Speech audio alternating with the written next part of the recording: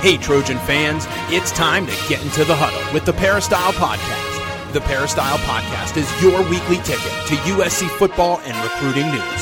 Don't forget, you can download the podcast 24/7 at our website, peristylepodcast.com.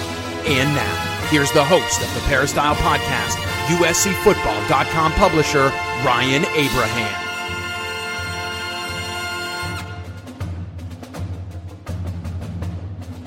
Hello, Trojan fans! Welcome to the Peristyle Podcast on a Wednesday. If you're watching on YouTube, sorry for the two intros, but I did, like I said, forgot to hit the record button when we're recording the podcast, which is the main version of this show. I know we do a lot of different shows. This is a podcast that we do a simulcast on YouTube.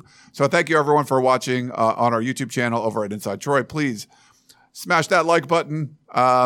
We love doing that. I'm here with Connor Morissette sitting alongside of me. You can follow him on Twitter at C_Morissette. You call him triple double because there's two R's, two S's, and two T's. Crunched around two E's there too. So maybe it could be a quadruple double.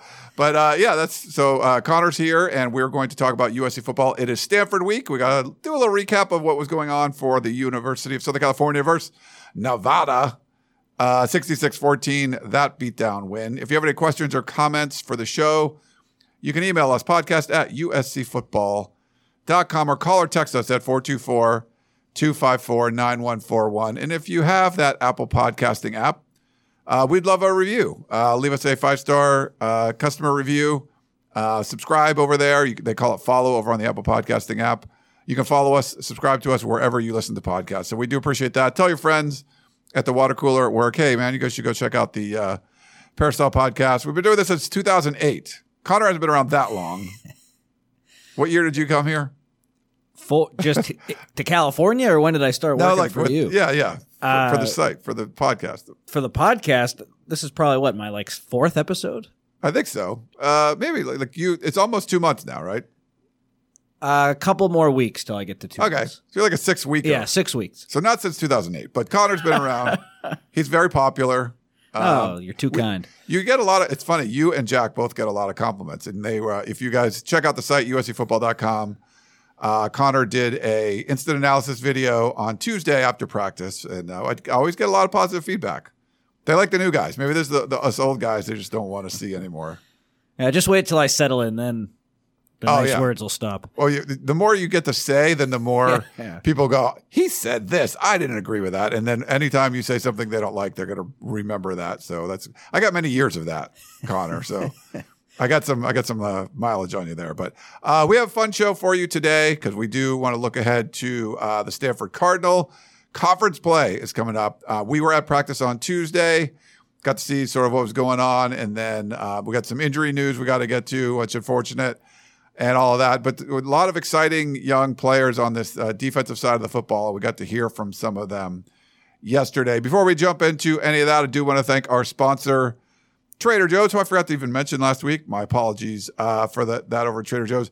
Connor, I know you're a fan. I went over, had a friend over, and I went fishing, caught a bunch of bluefin tuna, but I also caught a bunch of rockfish. We had limits of bluefin tuna, so we got these monster rockfish, which are great for like fish tacos, or fish and chips, things like that. It's like a good hearty whitefish. And went over. I think salmon grouper is the ones we tried. And so I had thawed some out. My friend came over. She had stopped by Trader Joe's and just bought like the store out, like all this kind of stuff. But to make like sauces and some of the cabbage slaw we used on top of the tacos. But it was it was so funny. I'm like, this is like a Trader Joe's commercial, like in my kitchen. Like this is like everything in here. But the appetizer, we did like these ghost pepper potato chips, which are like a lattice cut and a caramelized onion dip. And I love onion dip. Sometimes I'll buy the onion soup mix and mix it with sour cream and make the dip. But this was like pre-done Trader Joe's onion dip. And those chips are pretty hot. So I don't know if you like spice, but they're for potato chips, they're like, whoa, this is pretty spicy. But I just want to point those out. That's a snack I haven't had at Trader Joe's, and I will have again for sure. I know the mac and cheese bites are really popular. Oh yeah, especially with some of my friends from college. And I know I was at the wedding. We've talked about it a lot, but I missed the first game to be at a wedding, and a lot of those guys from college. We didn't have any of the mac and cheese frozen bites, but we were talking about them because they were such a big hit when we were back in school. And I have said it before, too. I'm a huge fan of the peanut butter filled pretzels. I can't get enough of those. You get them in any other grocery store, they don't taste the same. No, yeah. So I got some in the in our little closet over here. So I didn't know that. I think so. I have some at home. If not, I'll bring them in. So from Trader Joe's. All right. Well, thank you to Trader Joe's again. And thanks everyone for listening or watching on our YouTube channel. We do have some unfortunate breaking news that when we heard from Lincoln Riley on Tuesday, he said that Gino Quinones would miss the rest of the season. You remember he went down in the game against Nevada and then came off the field and was carted back to the locker room. Now, he was seen in a photo when they did, I think Josh Hansen did a photo with everybody. But so Gino's going to be out for the rest of the season, was in the mix for the starting, one of the starting guard spots. And, as you guys saw, they were using different offensive line combinations. But maybe, I don't know to say more importantly, but as important, he was the backup center. They had to walk on as the backup, center in the rest of the game when Gino went out. But Connor, I wanted to kind of get your thoughts on Gino Quinones. Unfortunately, he had such a heartfelt, moment when he was interviewed the week before.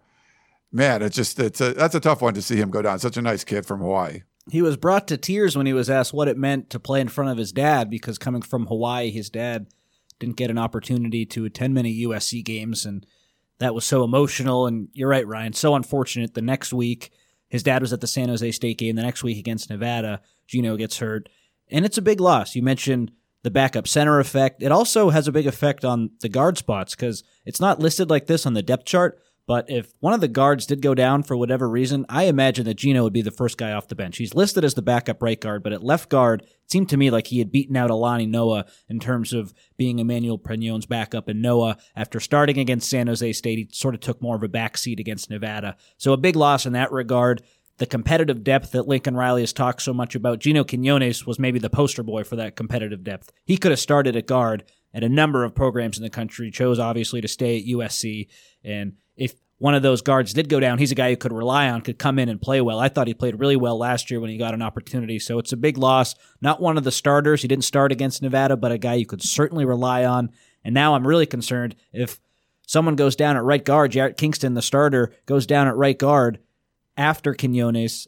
I don't know where USC turns. That's one of the biggest things I'm going to be looking at when the depth chart comes out tonight. Who's listed now as the backup right guard with Quinones out? Yeah, we should get that tonight. And I think the one good thing when we talked about, early on, like, hey, you got the Heisman Trophy winner.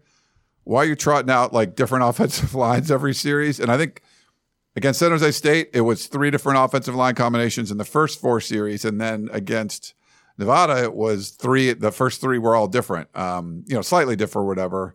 We saw some Mason Murphy come in. They were just mixing things up a little bit. But the guard spot was definitely in flux. But having Alani Noah get, playing time and get a start. That's probably going to help you there. So I guess the one advantage of you were trying a bunch of different offensive line combinations. And so, one guy goes down, at least there was other people that were already doing it. It's not like he was the main guy. If you lose Didich or Monheim, that's a different story, I would say. Certainly, especially Didich, Monheim, too, of course, as the left tackle, but those guys were the stalwarts. But I get really nervous about a Didich injury now, too, because your backup center is a walk-on in Killian O'Connor. And Lincoln Riley did talk about on Trojans Live Monday night how last year they learned a lesson about not having as much depth at center as they would have liked. So he seemed pretty confident that if, God forbid, something did happen to Didich, that the team would be okay. But it's a walk-on right behind him, and then he said other guys on the line have taken snaps. But then you're moving pieces all around. So you're right. In that regard, nothing's a positive with an injury, but at least it wasn't one of those 2 stalwarts on the O-line in Didich and Monheim who go down with a season-ending injury. But it's a big loss for sure, just because he wasn't one of those first 5 guys.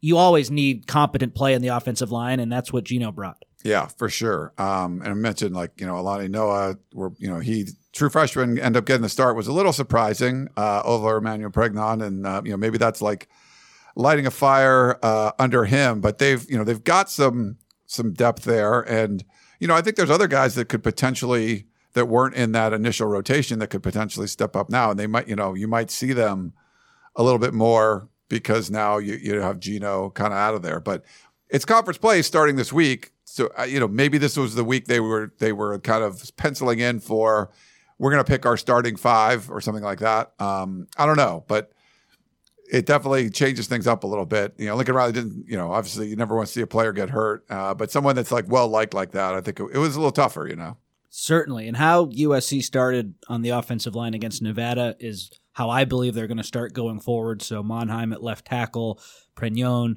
at left guard. I'm saying Pregnon because Katie, the SID over at USC, said that's how you say it, but he doesn't mind if people say Pregnon. So if people... I think Lincoln Riley said Pregnon yesterday. He did, so maybe I should go with that. But I think technically it's supposed to be Pregnon. We can have a talk next break, Ryan, about how we're going to pronounce it going forward. So he's at left guard, center Dietich, right guard Jarrett Kingston, right tackle Michael Tarquin. That's how USC started against Nevada, and that's how I think they'll start moving forward. That seems to be the best 5. That was the best 5 everyone anticipated after all the transfer portal action. So I think it'll be that going forward. And of course, Quinones wasn't a part of that 5, and now he won't be a part of the unit going forward. He wasn't a starter. Huge loss nonetheless because he could fill so many spots. Yeah, he's the versatility. I mean, you see Jonah Monheim now. He was a very versatile guy.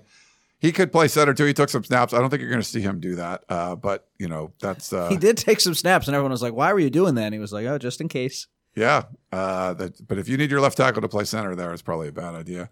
At least Mason Murphy can play tackle at a competent level. So I guess in case of emergency, if Monheim did have to go to center, you have Mason Murphy who started some games there. But yeah, it's not ideal certainly. KO says.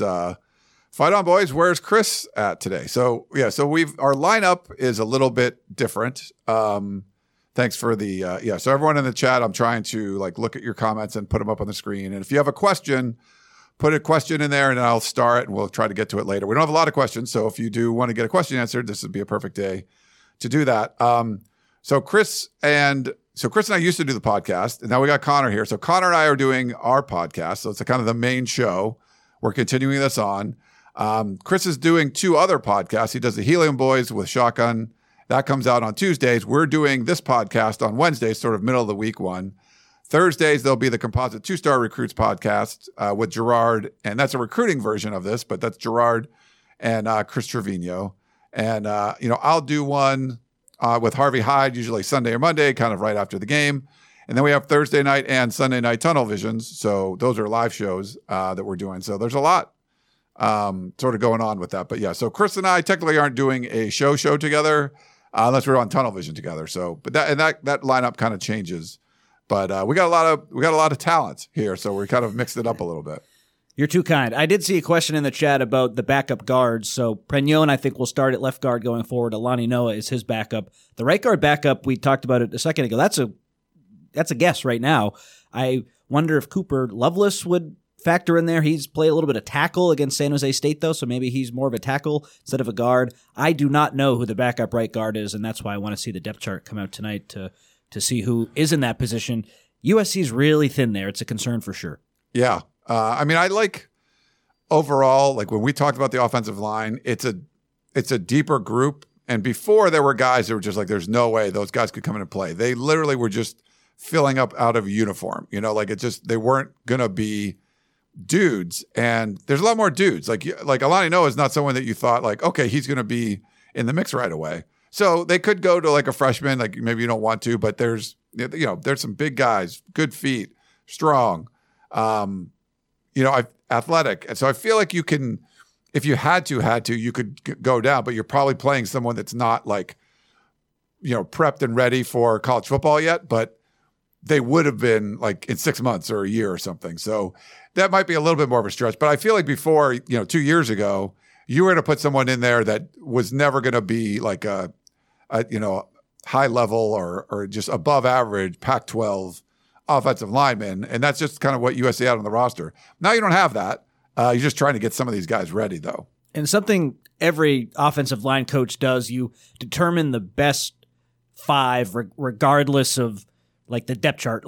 Elijah Page is listed as the second left tackle, but if Jonah Monheim goes down, I imagine Michael Tarquin or Mason Murphy or Jarrett Kingston, who's played a little left tackle, one of those 3 gives you better left tackle play than a true freshman in Elijah Page. And when we asked Coach Henson about Elijah Page at Media Day saying, he's the backup left tackle. Is he ready? He said, we think he's ready, but he might not be part of if someone goes down, part of that best possible 5. We may have to flip some guys around. So with that in mind, Quinones could play right or left guard. So if Jarrett Kingston, who's your starting right guard, gets hurt, maybe Emmanuel Pregnon, who played a lot of right guard at Washington, then slots over to right guard from left guard, and Alani Noah would come in at left guard. Maybe that becomes your best 5. So whoever is listed on the depth chart, that'll be interesting to see. But if it's Cooper Lovelace, for example, or a true freshman, if Kingston did go down, God forbid again, then it might not be the backup who's listed on the depth chart who comes in. Yeah. I love this offensive line talk. I could do this all day. No, the offensive, it's good, and but it's a much better spot than you were in a couple years ago. Yeah, and I was responding to the YouTube commenter, but to respond to what you said, Ryan, absolutely, you had guys who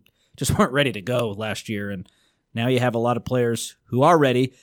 There are a lot of true freshmen, though, and you don't necessarily want to have to throw those guys in. Right. And some of them, the fact that Alani Noah started game 1 was kind of a head scratcher for all of us. We're like, oh, okay. But that just shows, what you have. And I think Josh Henson's been done a good job of developing guys. So I think this is the offensive line is a much better place. This weekend, you'll get a little bit of a test with Bailey? David Bailey. David Bailey, yeah. So we'll talk about that. But I wanted to go back just for a little bit with the Nevada game. I know we've had talks about it on different podcasts and shows and stuff, but you and I haven't really got to kind of discuss it too much. 66-14, sort of take care of business, what you want to see out there. I think we were talking in the press box, and all of us, again, had picked USC to cover, like the 38-point spread. And when you trot out there and see, the 2 starting linebackers are out in Mason Cobb and Eric Gentry. And then, oh, by the way, Taka Curtis goes out early, and still really didn't miss a beat. And I feel like that was a good sign overall that there were key pieces definitely missing on the defensive side of the ball, and it was an overmatched opponent for sure. But they took care of business. They did what they were supposed to do. The offense looks ridiculous, and sometimes they have some weird series where they just throw deep balls that are low percentage or whatever. But I think you come away from that outside of the Gino Quinones injury and be like, okay, if you were fully healthy, that's exactly what you want. But it was pretty close. Those are your 4th and 5th linebackers playing really well against a Division I team. And Nevada obviously is not very talented. And I do the PFF grades for USCFootball.com every week. 5 of the top 6 top-graded defensive players for USC were defensive linemen, guys who were going up against the Nevada offensive line, which just is not very talented this season. So I think that had something to do with it. But you're right, Ryan. How can you not be satisfied with what you saw? I would wonder if some of the teams ranked around USC in the AP poll, if they had to rely on their 4th and 5th linebacker against a team like Nevada, what it would look like. Would there be more breakdowns? Would it be a little bit different? That's a question I certainly had. You have to be really satisfied with what you saw. Shane Lee played like a man possessed, double-digit tackles. Rajon Davis, the speed that he has really stuck out to me. I hope that Rajon Davis continues to get some run this week against Stanford. It looks like some guys might be back in the linebacker group, so we'll see how that all works. But I think Rajon Davis certainly earned an opportunity, and it's interesting to see Shane Lee, when we do see practice, he's still not really in the mix in terms of those first 2 groups of linebackers, and Rajon Davis is now, so maybe he will get more of an opportunity. Yeah, it's Shane Lee's just been a great leader, and I thought he played really well. Yeah, me too. And I feel like you might see more rotation there. But the fact that you could just throw those 2, it's basically those 2 guys and then Chris Thompson Jr. for a little bit. And, they didn't really miss a beat. So, and I thought Shane Lee, one of the criticisms is it didn't seem like some of the sideline to sideline stuff. He was able to move all that well last year, but it looked like he was moving really well. And I don't think you just for opponent there. He just was getting to places where maybe last year he wasn't getting there, and I think being healthy helps. He got banged up a little bit in fall camp. He was playing with a club last year towards the end of the season. But he's someone that it's hard not to root for when you talk to, about Shane Lee. Certainly. To me, he looks 100% the healthiest he's been in a while, and I think that played a big role in why he did so well. Another interesting thing with the linebackers, Ryan, is Tackett Curtis gets ejected in the second quarter. The first game against San Jose State had a couple tackles, but looked like he just wanted to make a play. He kind of looked like a bull in a china shop a couple times, not really making a play on the ball, just kind of running up the field and getting swallowed up by blockers. This is now 2 games in a row where He's a true freshman. I don't want to get ahead of myself. He's been a little bit underwhelming, a guy who was the MVP by all accounts of camp, someone who really stuck out, someone who I thought was going to come in and based on how he practiced, come in and really make an impact and play. I just wonder if the USC staff, seeing what Rajon Davis was able to do, seeing what Shane Lee was able to do, maybe instead of just throwing Tackett Curtis out there, they'll maybe design a couple of packages for him where here or there he's maybe in on third down, or maybe a couple series he gets in, but then you take him off and you go over the tape. You have an assistant live in the game, call him from the booth and say, hey, here's what I saw. What did you see?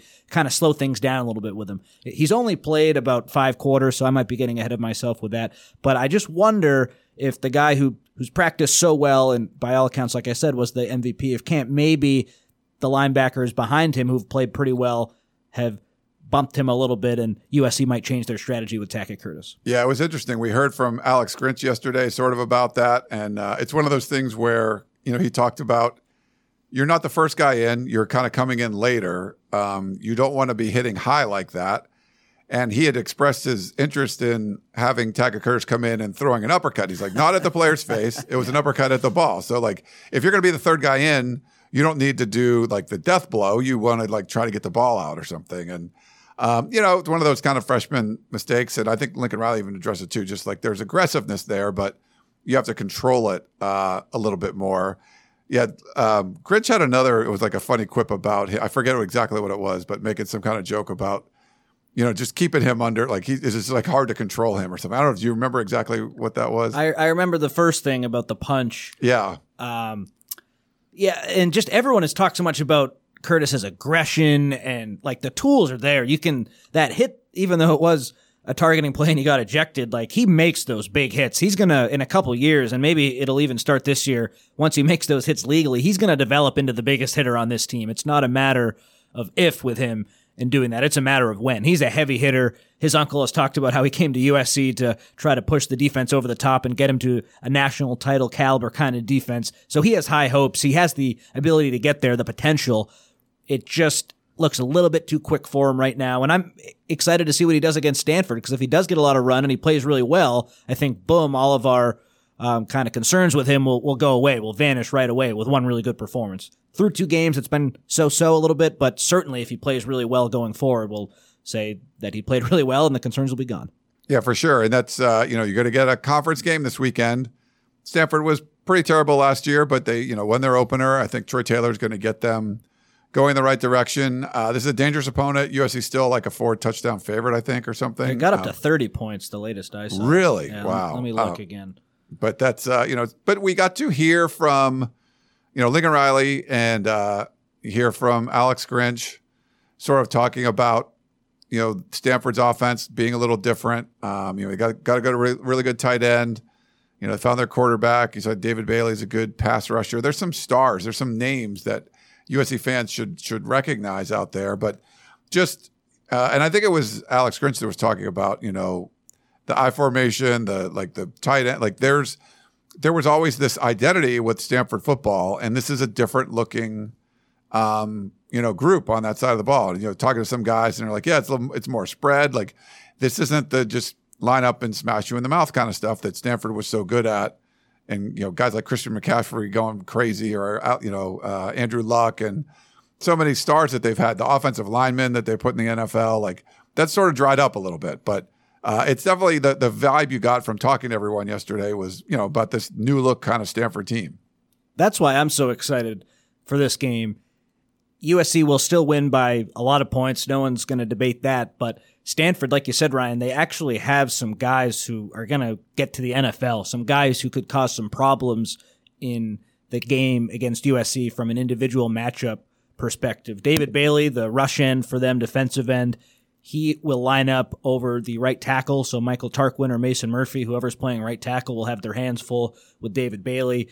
Outside linebacker, so athletic, can drop back into coverage, but he really hits hard, and he's best known for his pass rushing. He was at Mater Dei in Southern California, Orange County, so a lot of USC fans will probably be familiar with him. USC recruited him, but ultimately he chose Stanford, and he is really, really talented. So this is the first real pass rusher that USC will face on the season. And then at the tight end spot, Ben Jurasik is another really talented player for the Cardinal. Had, I think, 9 catches for over 100 yards and a touchdown against Hawaii. We all know about USC struggles with tight ends dating back to last season, so that's another talking point. Who's going to cover Jurasik?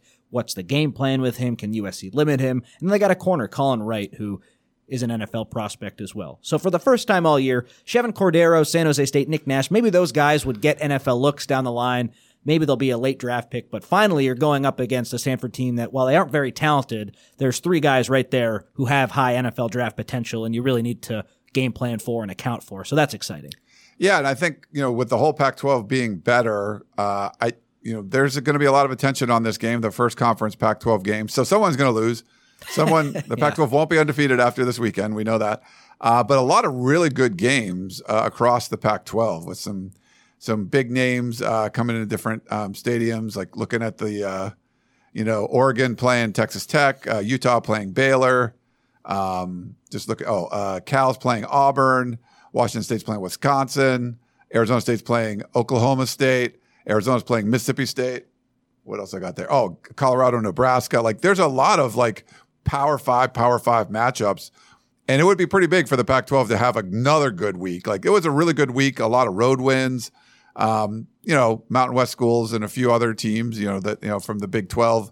But this would be a really big week for the Pac-12. And then the one conference game is USC and Stanford. But I feel like, the big goal here is, Lincoln Riley wants to win the conference in the final season. And if you go out and lay an egg against Stanford, you're not going to get there. There's so many tougher games.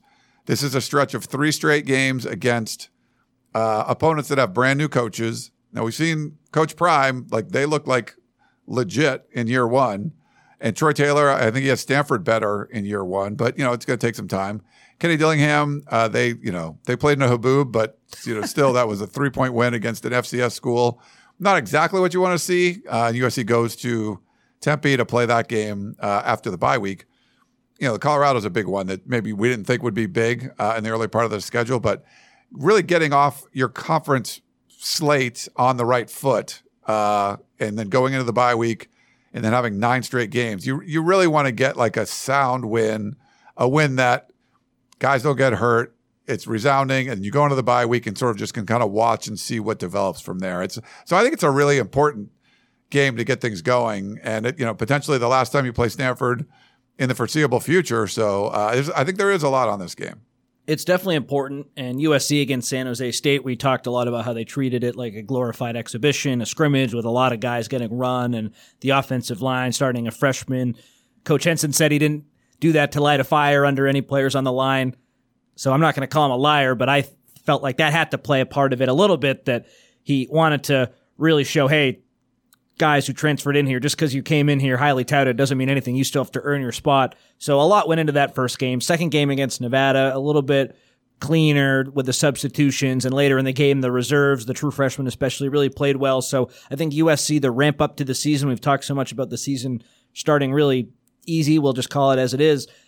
The San Jose State game to Nevada game, that jump, the team definitely took one. And now can they continue to take a jump against an easier Pac-12 opponent in Stanford before the bye week, like you said, Ryan? And then it all begins with 9 straight games. So I think one interesting point going into this one is just, can USC continue that ramp up? Start a little slow against San Jose State, put the pedal to the floor against Nevada. Can that pedal stay down against the first Pac-12 team of the year? Yeah, and I don't think there's a lot of concerns about, oh man, what about that drive where Caleb threw a couple incompletions and they no. What's funny? USC only faced every drive was 4 plays, 5 plays. It was 54 total plays, and a lot of them came in garbage time. But 668 yards. I mean, to average 12.4 yards a play is crazy. But USC faced 6 third downs, only converted 2 of them, and they had averaged over 10 yards per third down. When they got to a third down, it was they weren't in good shape. You were third and long every time, but they just didn't face a lot of third downs because they would go first down, maybe second down, first down. They just didn't face that many third downs. That was kind of a weird sort of stat from where things were going. Watching the game back, it seemed evident that Lincoln Riley, for whatever reason, saw something on tape with Nevada, I think, that just led to him having a pass-first approach in this game. They did not run the ball as much as I expected, and I think sometimes that played into why they wouldn't convert those third downs in the first half with Caleb Williams, because Lincoln Riley was taking shots on first and second down, and then they wouldn't work. Those were the few plays where it didn't work in a game that USC hit on a lot of big plays. So I think the game plan had a little bit to do with that. If you don't hit on first and second down and then you face a third and long, it's 50-50. Either pick it up or you don't. It's one play. And I think that Caleb Williams got a little frustrated on some plays, and just the play calling I thought was interesting. USC really wanted to throw the ball, and sometimes, they just don't complete passes, and they did for the most part, but there were a few drives that broke down. Yeah, if you looked against San Jose State, it was about even. I think it was like 37 runs, 37 passes or something. There were a couple sacks, but whatever. But it was close. This was 20 rushes and 34 passes. So, did you feel like if you were like, you know what, we're going to run Marshawn Lloyd into the line of scrimmage for 8 straight plays, and maybe you score in 7, play 7. You're probably going to, they were just picking up chunks, but they weren't really going to that very often. So that was kind of interesting. Like you said, maybe Lincoln Riley just saw something and they wanted to throw the ball more. I wonder if it was injury related too. If you run the ball a lot, maybe that you run the risk of getting a running back hurt or an offensive lineman hurt. Whereas if you're just throwing it, ideally Caleb Williams gets it out of his hands in a second or two, and the line isn't tested that much. I know there were a few plays where he ran around and that theory went out the window, but if you're throwing it, that could give those skill guys and the linemen a little bit more of a break if Caleb gets the ball out of his hands quicker. So I don't know if that played into it. We'd have to ask the coach about that maybe Thursday, so we can get more into that. But I just thought it was interesting how much they were passing it against a clearly inferior opponent. Yeah, and Austin Jones looked like he got, was it slow to get up or whatever, and then we didn't see him back in. I think they took his helmet off or something. So we didn't really get an update on that, right? We haven't heard anything there. So we'll see. I mean, it's a deep running back room. Guys are going to get banged up. Hopefully if he was injured, then he's back soon. But yeah, you could have probably just ran Marshawn Lloyd and Quentin Joyner, who had a really nice touchdown run in this one. But you could have run those guys, I think, quite a bit and probably been fine. But for whatever reason, the game plan wasn't exactly that. So that's sort of where they were going with it. But it's tough too, because when you only get 54 plays, that's just not a lot. And what are you going to do? But they were scoring so quickly. You're like, okay, it's hard to complain about what's going on there. But I don't think the clock, especially when you're scoring that quickly, the new clock rules don't impact it that much. Lincoln Riley was asked about that yesterday, and it was kind of, his sort of measured approach. Is it this game altering, he liked it the way it was, there was it was a great sport, didn't really need to mess with it. But he didn't feel like it was something that's made everything, change how you design your plays or call the game or anything like that. Chip Kelly made more headlines when he said that first half against Coastal Carolina went by so fast. We only had 4 drives. I hope you sell a lot of commercials, he said to the ESPN reporter, something like that. Yeah. So he's clearly more upset about it. Lincoln Riley, a little upset, but yeah, he doesn't really seem to care. And when he was asked about that previously, he said Cliff Kingsbury coached in the NFL, and they don't stop the clock after first down, so he's been helpful. We have him to guide us through this as well. It really doesn't seem like it's that big of a concern for Riley, and I guess if your offense can score that fast, why would it be? We'll see as USC ramps up on the schedule and they get some tougher games. Maybe they would have wanted a few more plays against a Notre Dame or a Washington or Oregon. But for right now, Riley doesn't seem that upset about it. He did say the product was fine before, why change it? Right. But he doesn't really, it's not a big concern of his. He's not that up in arms over it. Yeah, the Chip Kelly quote was funny. I actually mentioned that to David Woods on our podcast of Champions, and he was like, David covers UCLA, and he was sort of like, well, it's not like Chip Kelly didn't know that the rules had changed. It's one of those things where this is what it's going to be, and it was just sort of him coming in oh, and I don't think that's why. I mean, they were giving up a lot. They were giving up a lot of first downs to Coastal Carolina. So USC was getting 3 and outs and scoring quickly. You're going to get, there was a lot of possessions in this game. There just, there wasn't a whole lot of plays because everything was happening very fast. But I think in the game for Chip Kelly, there was a lot of driving and not a lot of scoring. And so there was time of possession going away, but you weren't getting guys off the field and getting the ball back. So I think that's probably a bigger reason why. But yeah, Dave was funny. He was just you knew what these rule changes were. It's not like this is a shock. Like, what's going on? I thought the clock would stop on first down. Like, and with Chip Kelly, he right now is not named a starting quarterback. He's named 3 guys. So he wants as many plays as possible to evaluate the guys and be able to make a decision, even though I watched some of that game.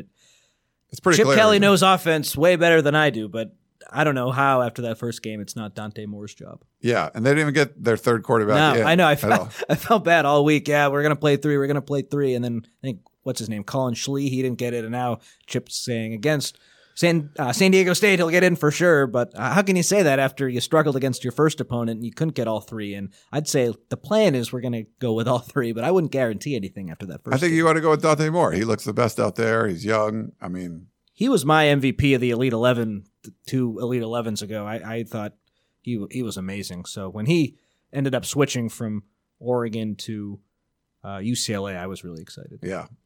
All right.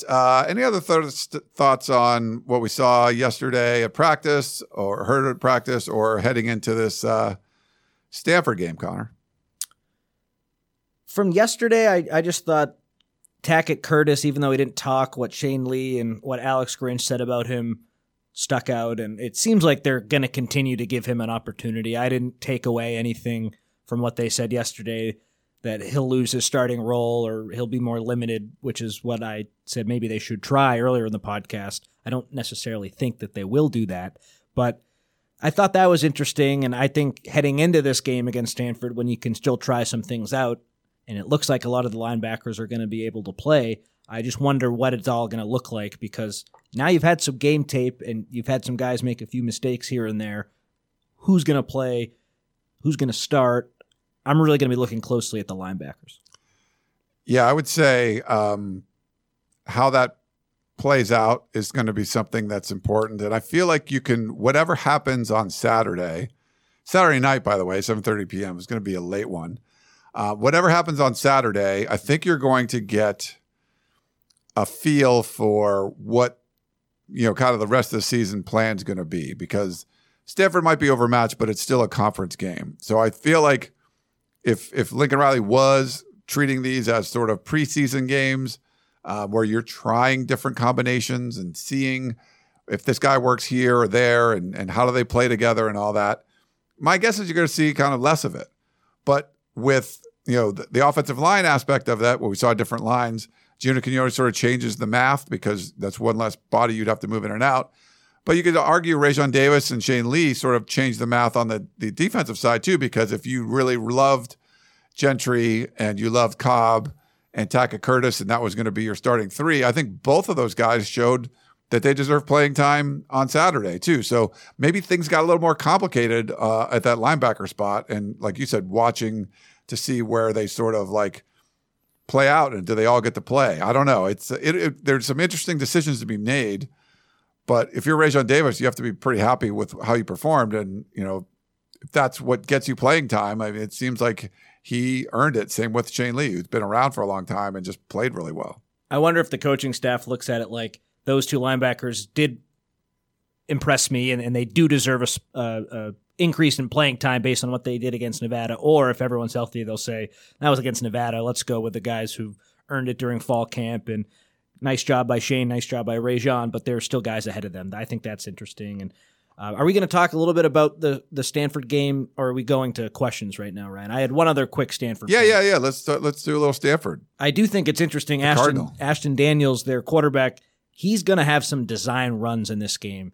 And that's a little bit different than what Chevin Cordero with San Jose State did. They had a few, but he was more of a guy who would just scramble, and if the passing play broke down, he'd take off. Ashton Daniels is going to run on some plays that Troy Taylor calls. He's going to take off. Like design runs. Yeah, exactly. So how USC accounts for that, I'm excited to see if someone will spy the quarterback or if they're just confident in their front that can make a stop against an inexperienced quarterback and an inexperienced offensive line. I'll be looking at that.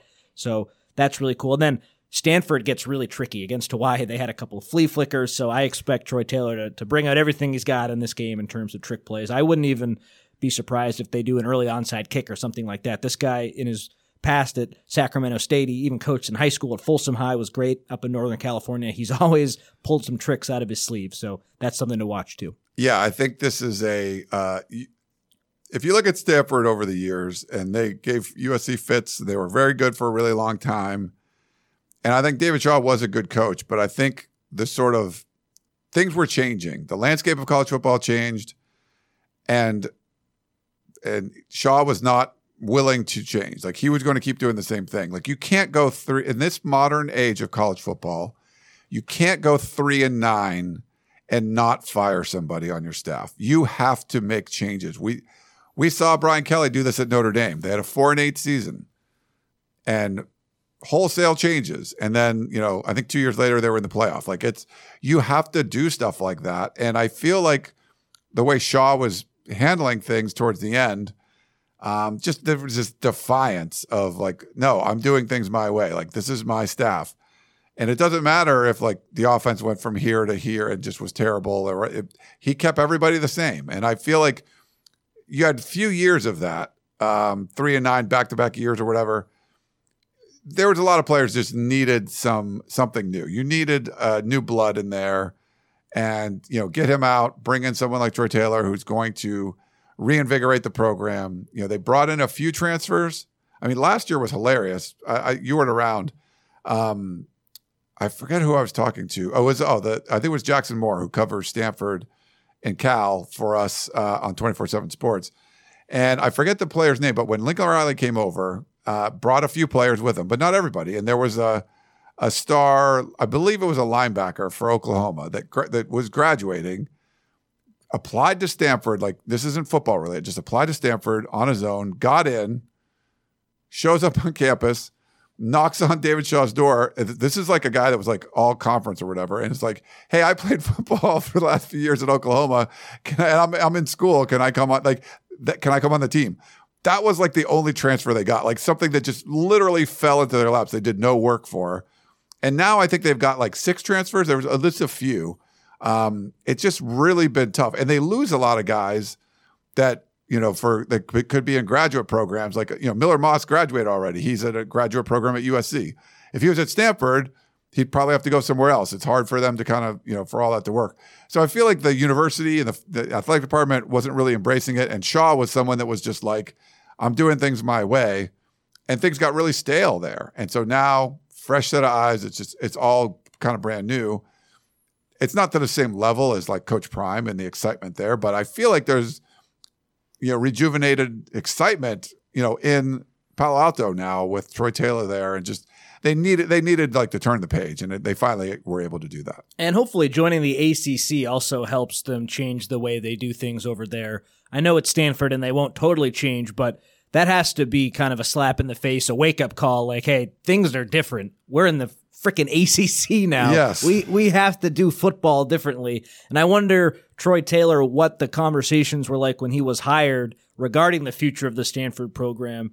Are they going to compromise and help them with transfers a little bit more? I think, you said 6, so still not to the level of a lot of first-year coaches, and it's Stanford, so that makes sense. It looks like they're already changing a little bit, but will they do stuff in the future to become even more similar to a regular college football team? Because it's so hard to compete with those academic standards and not taking transfers. And wasn't there a story where they had a great strength coach and then he had to leave because he was too rigorous, and Stanford was never really the same after that? I'm sure there are people listening who know a lot more about that story than I do. No, I forget his name. There was definitely allegations when Stanford was really good, Harbaugh and early Shaw, and there was allegations of like performance enhancing things and stuff going on there. So maybe it's good he's gone then. I don't know if that was true, but they definitely had heard stuff like that. I just wonder if they're going to change in the future. Yeah. Gordon says Stanford lost a lot of guys on the offensive line through graduation and transfers. Yeah, no, that's been the theme, is that Stanford's lost a lot of guys. I talked to Austin Jones about it, and when like this, I think it might have even been in the spring when all this stuff was like all the realignment stuff was kind of going crazy. And he's like, I don't even, he's been gone for a couple of years. He didn't really know many people there anymore. So a lot of guys left, and guys don't stick around for 5 years usually, because if they do, they graduate in 4 or 3.5 or something, they're just not able to, for whatever reason, like do some kind of graduate work there. And then they transfer someone else as a grad transfer. So that's unfortunate to see. You'd like to see them be able to, you called it like a regular football team, just play like the sport's changing. You have to change with it. NIL's a thing. You have to be a part of it, and Stanford could with all the money, all the billionaires, alumni and everything like that. So we'll see. I don't think David Shaw was the guy to bring them into the next era, this next level era of college football. And, hopefully if you're a Stanford fan, Troy Taylor is, but I don't think they're going to be, they're going to put up some resistance, but I think USC should handle business. But I like the direction at least that they're going, especially if they can play like regular football, like what the rest of the people doing. They don't have too many highly ranked stars in terms of their 2024 recruiting class right now, but they have a lot of guys committed. So it seems like they're not having a huge problem recruiting, which was a little bit of an issue under Shaw. I'm sure Stanford fans and college football fans across the country would say, okay, they have 3 4-star guys and the rest are 3 stars, but it seems like there's a plan and they are a destination for a lot of kids still. And if they can use that to their advantage, that could definitely help. Yeah. All right. Well, why don't we take a quick break and we'll come back and do some questions. Back in a minute.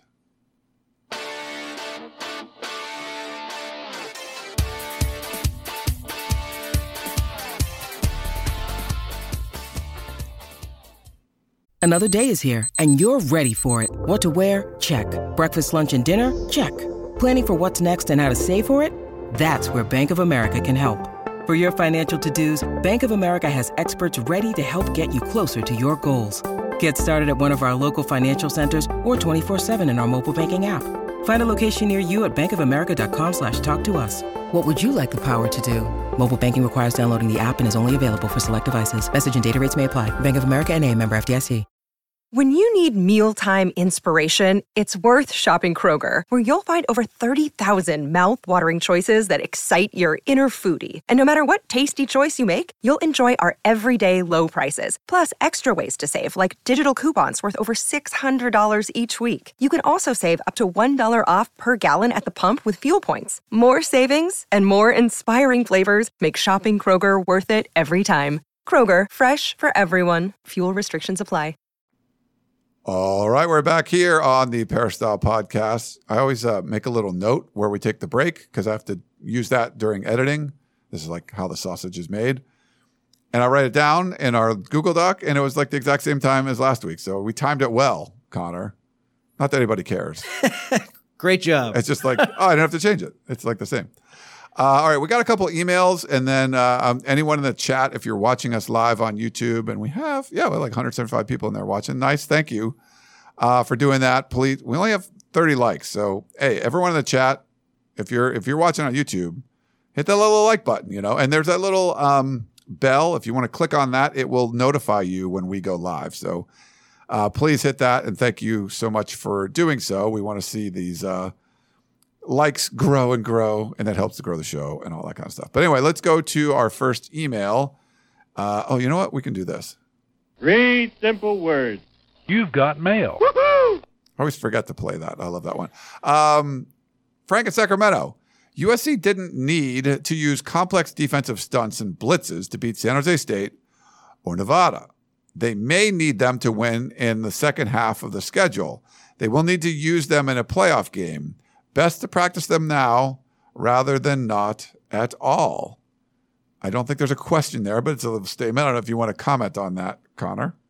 Sure. I don't know if they did this exactly the way they're doing it last year, but on third down, it's interesting. They're using a faux linebacker, a corner, or a safety. It was Christian Roland Wallace a lot against San Jose State and Zion Branch when Roland Wallace was suspended this past game against Nevada in the first half. So they're throwing a little bit of a complex look at some teams on third and fourth down. I'm sure that's just what they had planned to do against those teams, but I wonder if that sort of factors in, if that's something different than they did a year ago that they could or that they will use down the line. But I think that they're going to use a lot of those complex defensive schemes and plays in practice to not get them on film ahead of some of the bigger opponents. But I totally get the emailer wondering, hey, I'm skeptical of the defense based on last season. I want to see some of this stuff in action. I get that too. Well, then the people get critical against San Jose State late in the first half. You run this play that the DBs get confused. Great point. and you give up a touchdown. You're like, why don't you just drop back in coverage? And what was so I'm just confused about what was so concerning about that. Like the guy just ran straight down the field. How can you be confused about what coverage you're in? Yeah, I don't know. That was a weird one. All right. Oh, you know what we didn't mention? Stanley T. I just want to give him a shout out. We got a good photo of it if you're watching on YouTube. Scored the touchdown. That was a cool play. That was definitely a cool moment. For that to be USC's only turnover of the season so far is kind of interesting. But shout out to Stanley, who not the best talker when we got to talk to him after the game, but he was happy, getting that touchdown. It's always great when a big guy scores. What did Lincoln Riley say? When big guys score, football is more fun. So, football's more fun. Yeah. But that was good. And then who forced the fumble? Was it Shelby? Shelby, yeah. So he spoke yesterday too. So just a good looking young prospect. So seriously, he is tall and jacked. He looks like an NFL guy already as a true freshman. Yeah, pretty crazy. All right, let's go. Next up, we have our buddy Curtis on Raleigh Brown. If USC keeps him at running back, they can use him exactly as they did last year. Moving him to wide receiver will only limit his playing time. Move him back to running back before he transfers. Again, more of a statement than a question, but any thoughts on Raleigh Brown? I think that ship has sailed, and maybe part of the reason he transitioned to receiver was because he wasn't as good in pass protection as some of the other running backs, and that's so important as a running back. You got to be able to protect the quarterback and protect other players when you don't have the ball in your hand, so I wonder if that factored into it. Also, it is a interesting situation, though, just considering everything with it, because I know some fans and media were frustrated last year that he wouldn't run up the field. He would do a lot of running horizontally instead of vertically, getting up the field, going across a little bit. So that was frustrating, and I don't know if that played into the reason that he's now a receiver. I'm sure it was other factors too. But I think someone was always going to be unhappy on this offense as soon as the season started because there's so many talented players and only so many roles, and Raleigh Brown is the first victim to have to deal with that. It's unfortunate. It looks like he probably will redshirt, but nothing has been decided, it doesn't sound like, based on everything that I've heard. So I don't think, though, he'll switch back to running back. I think that's done. Yeah, I think that's sort of the path that we're on right now, like what Gary Bryant Jr. did last year, but I don't think it's like guaranteed. Guys get hurt. We've seen a lot of weird stuff happen throughout the season, but yeah, there's when the offense is this prolific and they're spreading it around as much as they are, like it's going to be hard to keep everybody happy. Like, Dorian Singer is doing a great job playing. He's blocking, he's catching the ball when he's asked of him. But, to go from this high volume of targets he had last year to not the same kind of thing this year, and maybe that changes when you get into conference play. But it's an adjustment for everyone. And so I think it's, there's going to be some guys that are in tough spots. And if you get people leaving like a Kyle Ford that just you think is a really good player, they're just not able to, they're not good enough to get the kind of volume targets they want, and they're going to have to go somewhere else. And maybe you get it somewhere else. But you're not going to be part of this like crazy good offense too. So I think there's some kind of give and take there. I'm interested to see when the NFL draft rolls around after this season, how evaluators look at Singer, Taj Washington, even Brendan Rice, guys who won't have eye-popping numbers because there's so many talented receivers on the team, but project as NFL players down the line, just what that looks like. If they don't have as much production, does that hurt their draft stock? Or in Singer's case, do evaluators look at what he did last year at Arizona and say, okay, he came into a different offense, and yeah, the numbers aren't as good as they were at Arizona, but there's a reason for that. So does it not affect his stock? I think that's going to be fascinating. We got a YouTube comment from Oscar. Do you guys believe when USC plays Notre Dame, will ESPN Game Day be there? I'd have to look at the rest of the schedule. I know that's Oregon at Washington week. So those two teams could be undefeated. USC and Notre Dame could be undefeated. I don't know what else is on the schedule for that week, but there's, remember now there's also two. That's going to be an NBC game. So it's not like it's on Fox or ESPN. But would ESPN want to be at an ESPN game? Would Fox want to be at a Fox game? I'm guessing Fox is going to have Oregon at Washington, but I'm not sure. So maybe, and I don't know, big noon kickoff. Do you want to do a game like that at 9 a.m? I don't like a West Coast game. I'm not sure, but we'll see. But NBC is definitely getting more involved in college football. They're doing their I got this Big Ten Saturday night now. USC will be a part of that starting in 2024. But I don't know, have you looked at the rest of the schedule that week, Connor? I just pulled it up, and it actually looks favorable in terms of there aren't a ton of other matchups. You mentioned Oregon, Washington. The other big one is Texas A&M, Tennessee. So maybe they go to Tennessee if Texas A&M is better. But if Miami improves, they're playing North Carolina. I guess that could be something. I don't see another obvious game, though. Like Indiana's playing Michigan.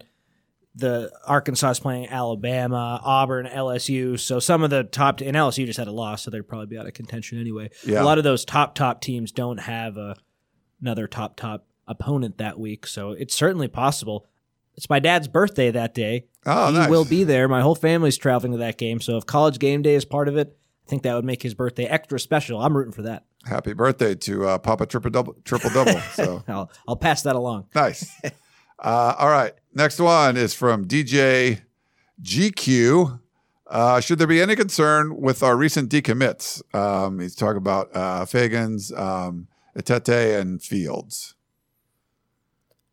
I just wonder if USC in the future, say they have a really good year, and the NIL stuff with some high school recruits, not being able to pay them right now because they're still in high school, that's what USC is going to do. They've made that clear. If the transfer portal in the future, that's sort of how USC builds the team.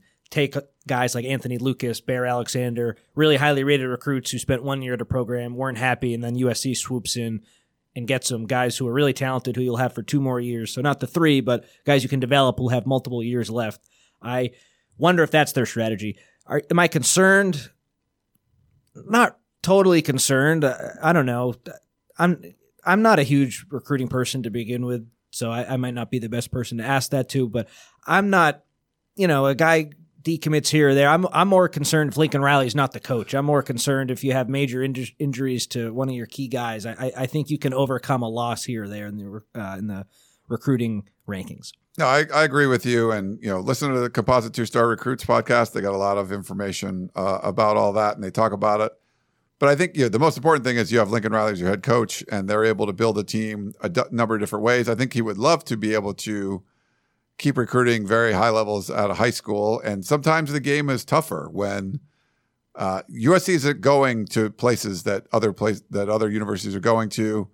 There's been a lot of rumors of people getting paid just to take a visit, not even to go to the school. So that's sort of like a world that USC isn't dipping its toes into, at least for right now. And, I've talked with all the collectives, and every single one of them has said the same thing about that. They're not playing that game, and other places are. And but I feel like the trend is more towards the portal, and it's moving that way. Markets, there might be some sort of interaction with Congress or the NCAA, but for the most part, like, markets sort of correct themselves.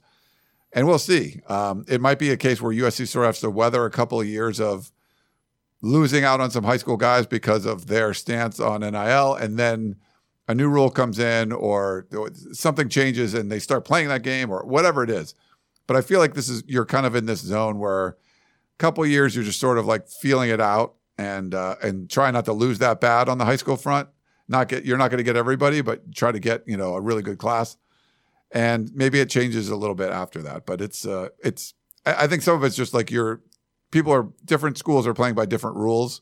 Some are more strict than others. USC's playing the more strict version. And so you're probably going to lose out on some guys that are like, hey, I want to, I'm coming on a visit. I need to be compensated for this. And that's not the world, I guess, USC and a bunch of other schools too are playing in. And Ryan, the culture on this USC team seems really, really good too. So I wonder if the coaching staff, they're disappointed that they lost some guys, but if maybe NIL guys or guys who weren't fully committed to begin with, how good for the culture are those players? USC wants guys who want to be there, and when you don't have Lincoln Riley as your head coach, you might have to take some recruiting risks and maybe do some shady NIL stuff or whatever just to get guys to come in. But when you have this coach who has such a great track record, you can afford to only bring in guys who want to play for him and buy into the vision and are all on the same page. So I think that plays into it too. All right. Next one up is Danny D. Has Tricon Fegans been seen at practice at all 2's 3's scout team? Before we're not allowed to talk about where they're playing. We got to see some scout team stuff, and then we were told on a text thread, like, don't talk about who is out there. So, but I don't know. Have you seen him out there? I don't remember seeing him out there. I've seen him walk out to practice. We are allowed to talk about the depth chart. He's not on the depth chart, and I think that tells you everything you need to know. I wouldn't expect to see him this year. Yeah, that kind of makes sense. Eddie in Orange has a new nickname alert. He says, Jameel, quote, the Prophet Muhammad, because number 10 is money. So he's like a Muhammad fan. Do you like the Prophet for? Prophet spelled Profit like that? Yeah. I could see how that might be offensive to some people, but I think that's hilarious. Yeah, it's pretty good. Yeah, he is money. But yeah, it's a different kind of prophet, I guess you would say. Cameron wrote in, let's see, and it was, what are your thoughts on Caleb's father's statement about him staying for another year to not be stuck with a bad NFL team? I think it's fascinating. What a fascinating comment to make, and that adds a whole nother layer of intrigue to the season now. Caleb Williams, could he come back next year? Don't rule it out. His dad said so. I wonder if they could pull it off, because we all remember Eli Manning pulling it off, but how does Eli Manning pull it off? Get drafted by a team, or almost get drafted by a team and say there's no way in heck I'm going there? Yeah. By having your dad be an NFL legend, a guy who knows the process, who can pull strings. So I wonder if Caleb Williams' dad, his family, his team, in this day and age, do they have that kind of power, with athletes having more power than when Eli Manning was going through the process? Maybe, but I just think Archie Manning, having him as your father, that was the trump card. That's why he was able to do what he did, and I wonder if Caleb Williams is able to do that as well. He might not even declare, though, and then we won't even have to get to that point. If he does declare, I imagine he'll just go to whatever team is the number one pick, but if he doesn't, then they don't want, like, maybe to avoid that whole situation, he just doesn't declare. I don't know. I kind of find that hard to believe, but it certainly makes the season even more interesting. Yeah, I mean, the problem is if you're like, okay, well, man, this team is really terrible and they're drafting number 1. I don't want to go there. I'm going to come back to USC. I can make a lot of money with NIL and everything. Guess who's going to draft you the next year? Another terrible team. Yeah. That's who the first pick is. Maybe there's some trades or something and people play around with it. I mean, it would be kind of shocking, but it wouldn't be like the most shocking thing ever. We've seen guys come back in different eras, like, Matt Barkley or, Matt Leinart and stuff. And you could argue, oh, they would have went higher in the draft and all that. Like, I don't think he's going to hurt his draft stock unless he gets like hurt. I mean, everyone kind of knows who he is. But if there's somebody that's just like, I'm on 3 different commercials during college game day, he's making plenty of money in college. And if he's enjoying it and it's like, man, I'd rather do this than play for the Arizona Cardinals, like, maybe you would, and depending on what they do, what if he wins the Heisman again? He's like, I'm going to win 3. I think it would be a hard time for anyone voting for him to win a 3rd time, but holy cow, that would be something crazy. But if he's able to win the Pac-12 and maybe go to the playoff and lose in the first round and wants to really try to win a national championship, he's talked about that. I mean, it would be shocking, but not like the most shocking, I guess. Matt Leinart was eligible for the draft the year before he went, right? Yes. So what was that like? Because I feel like that's a little bit similar. I think, though, Caleb is that guaranteed Andrew Luck, number 1 prospect, can't miss. Even Trevor Lawrence you could throw in there. And I don't think we've ever seen that guy not go to the draft. But Matt Leinart was a damn good quarterback, obviously. I don't think as a prospect he was that same level, but what was that like, Ryan? Because that's similar. No, he could have stuck around. I mean, he wasn't starting until it might have been his redshirt sophomore year or something. Or, and I have one other point too before we move on. Yeah. But yeah, it was interesting. Reggie Bush, being there and them being able to have like this, amazing team, and they were, go on that 34 game winning streak and all that. It was a big deal. So like something like that where like the team's having a lot of success and maybe doesn't, fall short of the playoff or lose in the first round of the playoff, there could be motivation to kind of come back and, or run it back, do it again. I don't know. I mean, it would be a really interesting, huge story in college football. And, what if he finishes like 2nd or 3rd in the Heisman because it's hard to repeat? But then he comes back and you're like, well, now we can vote for it. Like sometimes you just don't want to vote for him because, I'm a voter, right? You're like, I don't want to vote for that guy again. There's going to be some apathy sort of like that. But if he comes back for another year and like kills it, like people are going to be like, well, he didn't win last year. I mean, he won 2 years ago. So let's, it could open up a whole bunch of really interesting and unique things if he did something like that. As the roster is currently constructed, the guys leaving, it won't be as good, obviously, as the team Matt Leinart returned to. But the transfer portal changes everything. So if he does want to come back, and he does come back, it's Caleb Williams. Imagine all the guys in the portal, they'll just jump to play with him. So I think that's interesting too. The team is losing a lot of important guys to the draft or to just they're exhausted their eligibility and they have to move on. But if Williams comes back, maybe will some of those guys who could enter the draft decide to stay? Would that affect the transfer portal in a way that you get a lot of studs who want to play one more year with Caleb Williams, and then you really load up for that last season because there's no way he would play another year after that. Right. That's interesting too. I think it totally changes the complexion of what USC does in the transfer portal. I wonder if it changes other guys' minds on the team. It's just fascinating to talk about. It's a perfect podcast discussion. It is awesome to talk about. And yes, it's great for a podcast. It would make the portal that year much more interesting because there are places with guys that have played for a long time, like Jack Sullivan. You're at Purdue, like you're not having a lot of success. I got a chance to go to USC and like make the college football playoff, and for my final year and play with the Heisman winner and all that kind of stuff.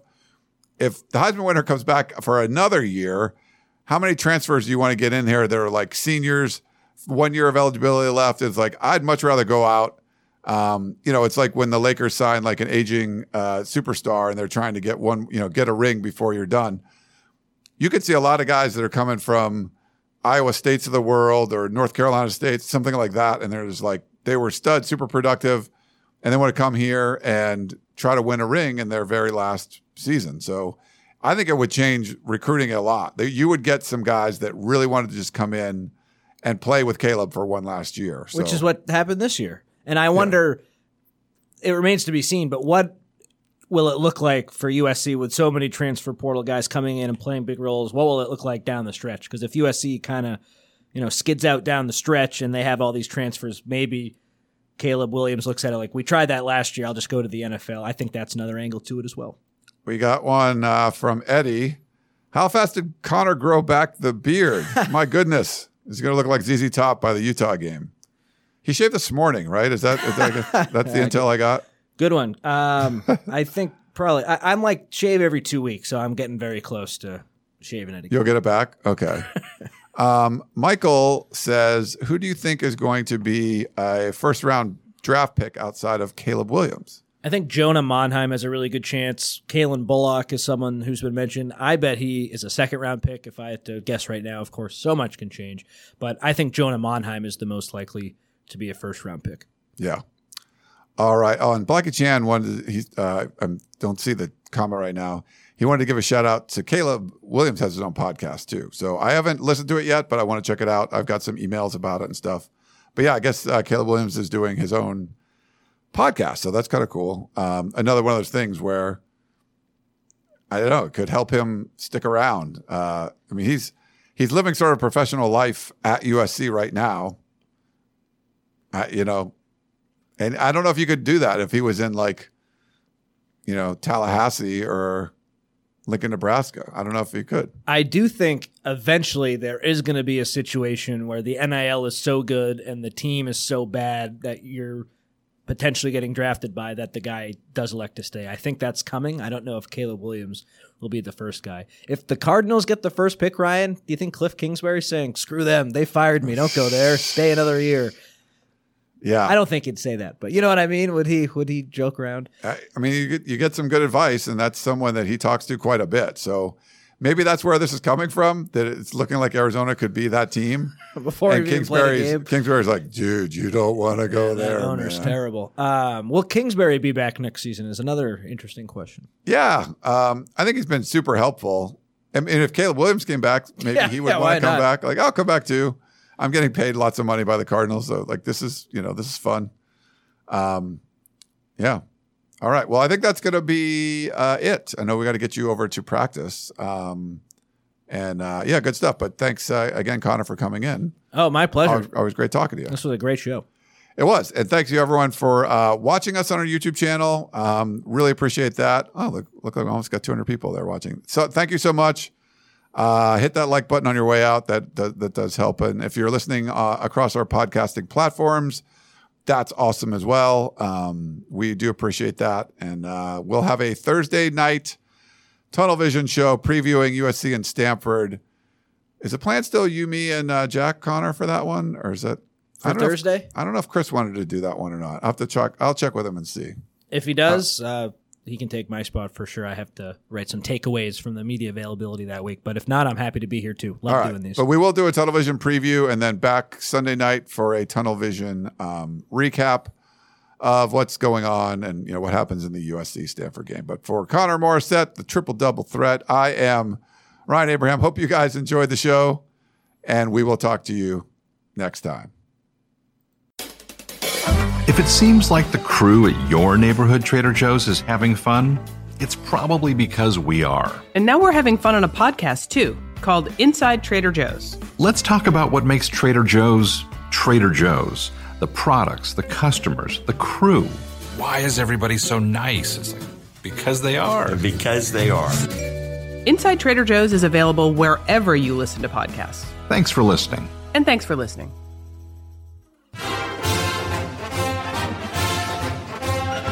You've been listening to the Peristyle Podcast, presented by USCFootball.com. Be sure to tune in next week for the latest news on Trojan football and recruiting.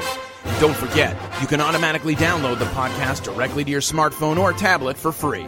Just click the iTunes link on peristylepodcast.com or search for Peristyle Podcast at the iTunes Music Store.